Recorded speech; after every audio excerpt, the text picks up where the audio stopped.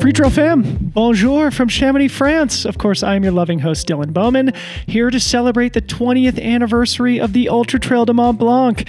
It is officially UTMB week, and we are here to enjoy the spectacle and share our love for this amazing sport and this amazing event with you, the global trail running community, trail fans worldwide. This is a special time of year, and we are so happy to be here to enjoy it in person. We're going to be doing a daily show each morning, recording in the heart of Chamonix, covering all the major stories of this year's race. It is a special week-long series we're calling Good Morning Mont Blanc, which you're listening to now. Each day we'll have a star-studded group of rotating co-hosts to share their expert perspectives about the fields, the conditions, the races, and the results as they happen throughout the week. We're also going to be doing a ton of pre- and post-race interviews with some of the main contenders and the top performers, so make sure you're subscribed here or to our YouTube channel so you don't miss a single second of our coverage. We are grateful for your support. We really hope you'll follow along and share it with your friends. Finally, thank you to Hoka and Camelback for making the shows possible this week. Make sure you play fantasy.freetrail.com for a chance to win prize packages from these awesome brands. Thank you all so much for listening. Have an amazing UTMB week.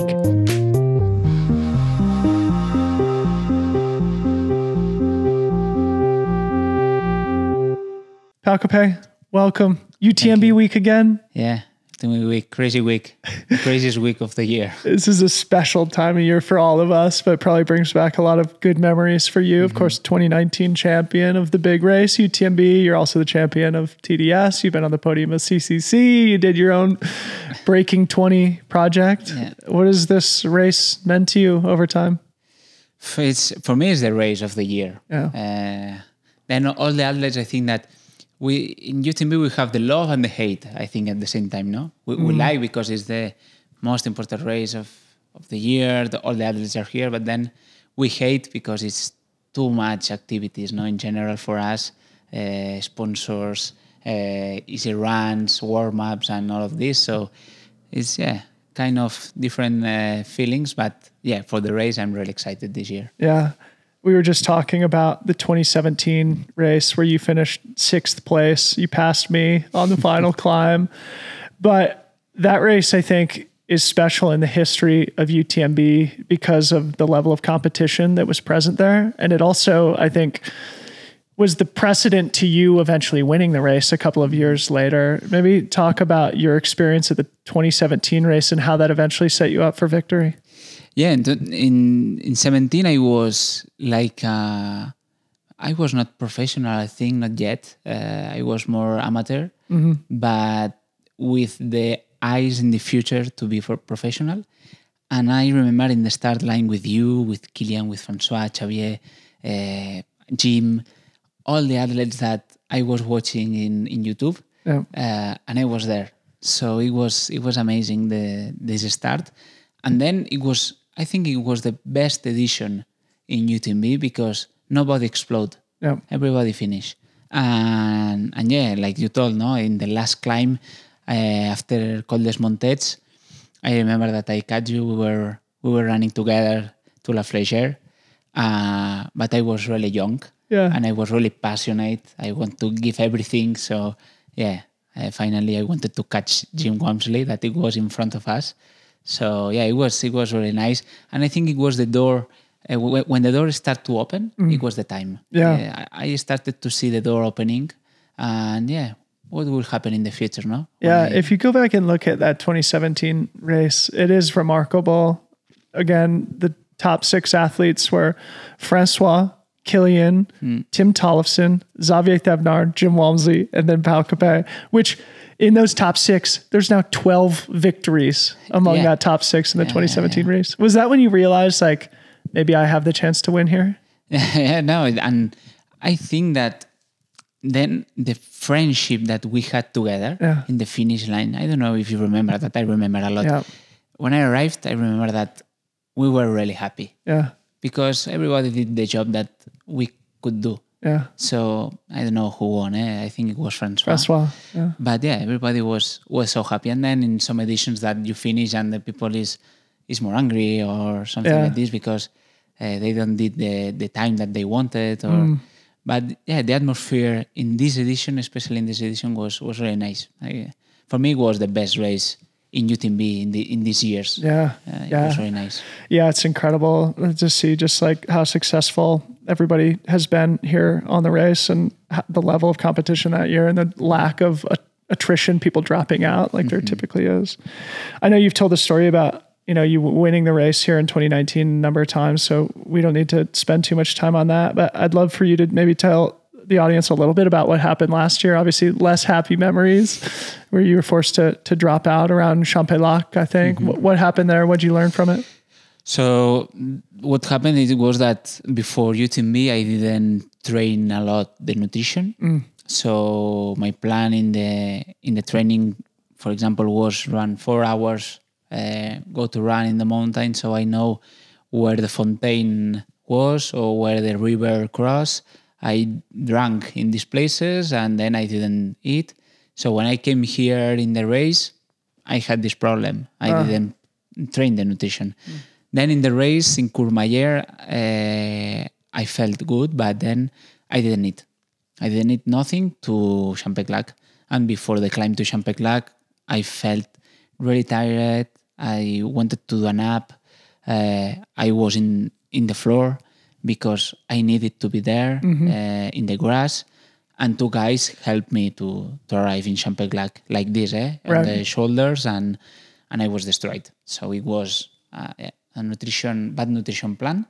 And yeah, in this year we trained a lot on it, and yeah, it was my fault. But yeah, is this in this kind of races, a lot of details are really important. It's not only the performance. Absolutely. And so obviously not only those 2 UTMB finishes, and then you had your DNF last year, but in between you had the Breaking 20 project. So, and of course CCC, TDS, you have a ton of experience here, but the Breaking 20 thing I think is just a remarkable story. And I think it's an interesting aspect to how you're approaching this year's race, because it was clearly a dream during the pandemic when we couldn't race, but it's still a dream to just break 20 on this course. And you've been posting about like how that's your goal this year, not necessarily to win again or to finish on the podium. Why is breaking 20 such a big goal for you? Because it's the reason why I'm training. Yeah. So I think that it's because I'm older now. I won a lot of races, but I lost more races. So I didn't win all the races that I ran. So normally I finish 2nd, 3rd, 5th, I don't know. So, and I won some races, and for me today is not important win races. And for me and for the brands are not important. It's not important. It's more important to touch my dreams for me. If not, I will not train. And breaking 20 born after my winning in 2019, because I thought that I could finish the race in 20 hours. And today I'm like, okay, Pau, if you could do it, why you can't do it today? What is the reason? I don't know the reason, so I don't have a reason, and I will go for it. And for me, Breaking 20 today is not only my project. I feel that is the project of the community in general, because in the pandemic, the people came in Chamonix to run with me. And I ran with people during the trail to finish in Chamonix in 21 hours, 17 minutes. It was not a good time for me, but the people came. And I was like, wow, they came here. They used the money of the pocket of them to be here. There was hundreds of people. Yeah, a lot of people. It's incredible. In the start line, we had the police. And I was like, what is the police here? What are they doing? And they say, please, everybody with a mask, or this guy will not start. And everybody with a mask, 500 people more or less in the start line. So it was crazy. It was amazing. I mean, I remember I watched hours of it on your Instagram. You just had Instagram Live going on your account. I watched hours of it. It was compelling television, running 21 hours with nobody chasing you. Still an amazing achievement. But I like the fact that you're publicly stating that breaking 20 is your goal, because to me, it feels like it depersonalizes it in some ways. It's not about like winning or beating other people. It's like doing something that's clearly very important and personal to you. when you saw like Killian and Mathieu last year break it, obviously that made it clear that it's possible to do it on the course. Did it change the way that you were thinking about breaking 20? Or? No, because it's my project. Yeah. It's myself. Yeah. I think that the worst thing in this life is do the bad things for your health and for your life. So when you are not running, but in your life, and you do some things wrong for your family, you feel really bad because you are, I don't know in English, but you are falling yourself, no? But when you do good things for you and you feel good because you help your neighbor or you help your wife or you help your child, you feel really nice. Yeah. You feel, I'm Dylan Bowman, I'm really good. Yeah. So that's why it's breaking 20. Yeah. I want to feel like this. It doesn't matter if Jim, Jack, or some people run in 15 hours. It's okay. It's really nice. I will do applause, really good, chapeau. But I will go to 20 hours. I love it. I think it's important for listeners and viewers to emphasize what you said first was it's the reason why I train is for breaking 20. And for an athlete like you who has won this race and has won many races around the world, including the most important in the sport, you do need that reason to train, to stay motivated, to keep pushing. And I like how you said it's for the whole community, not just for yourself. That also helps to increase the motivation. But obviously, like in order to break 20, it means that you're going to have to push.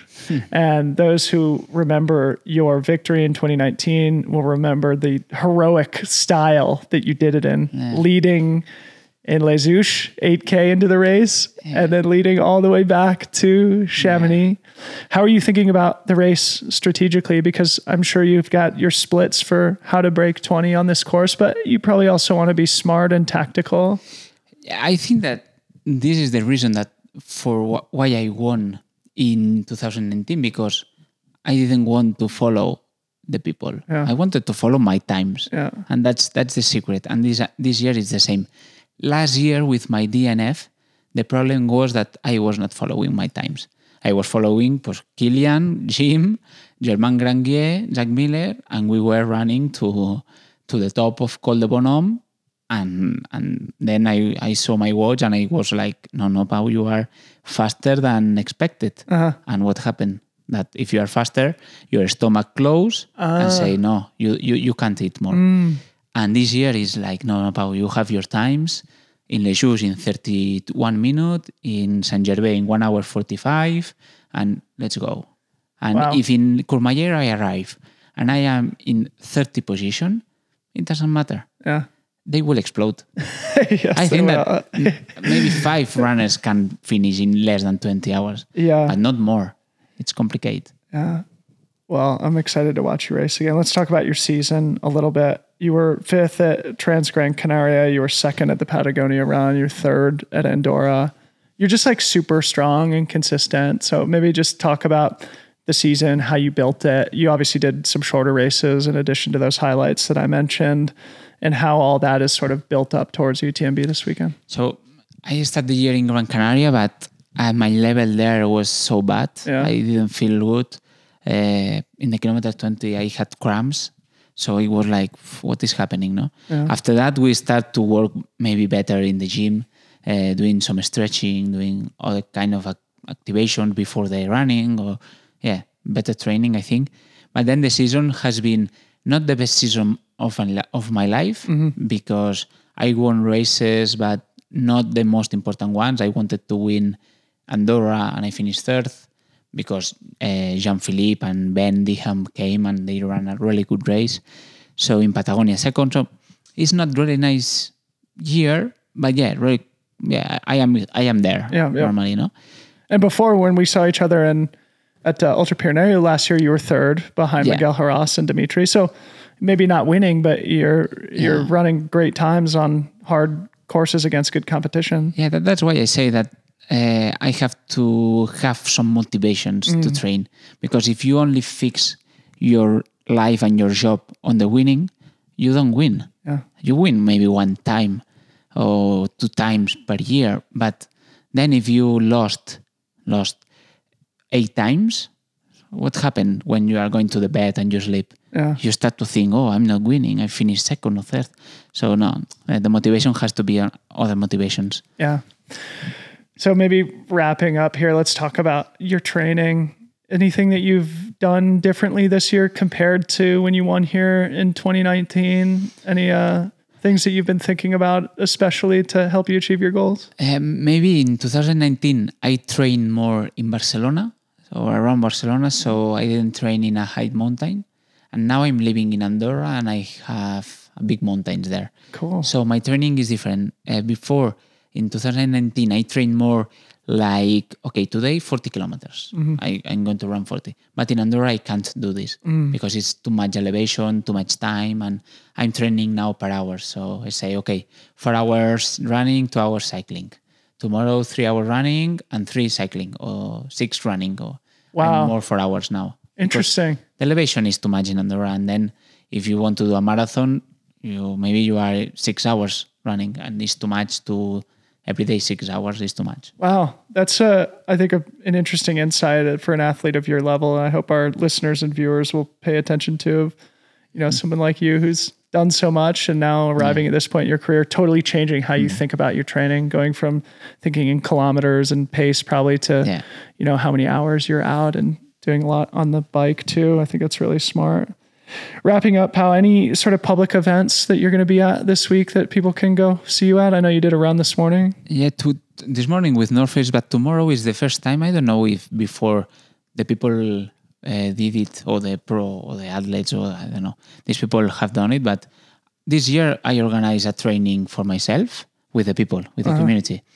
And then tomorrow is Wednesday, no? So yeah, tomorrow at 9, we will be in the athletic piste. The people is invited there to come. I was talking with the sponsors. I have some products of the sponsors. I will do a lottery with them.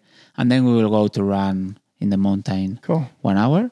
So people can find info about that on your Instagram probably? Yeah, my Instagram is cool. All the information. And I do this because for me it's also egoist, but I need to feel the community with me for the Breaking 20. Yeah. It's like, okay, I'm going to run, but before I want to feel good with the people and also be happy with them and talk, smile, and have a good time. Get the energy. And then go to my home, relax, be concentrate, be nervous because before the races, I feel very nervous. But my parents come, my family, everybody's here, so good. I'm like in a cave. Yeah. And then we will go to fight. Go to fight. Final question I've been asking everybody here is, who is crewing for you?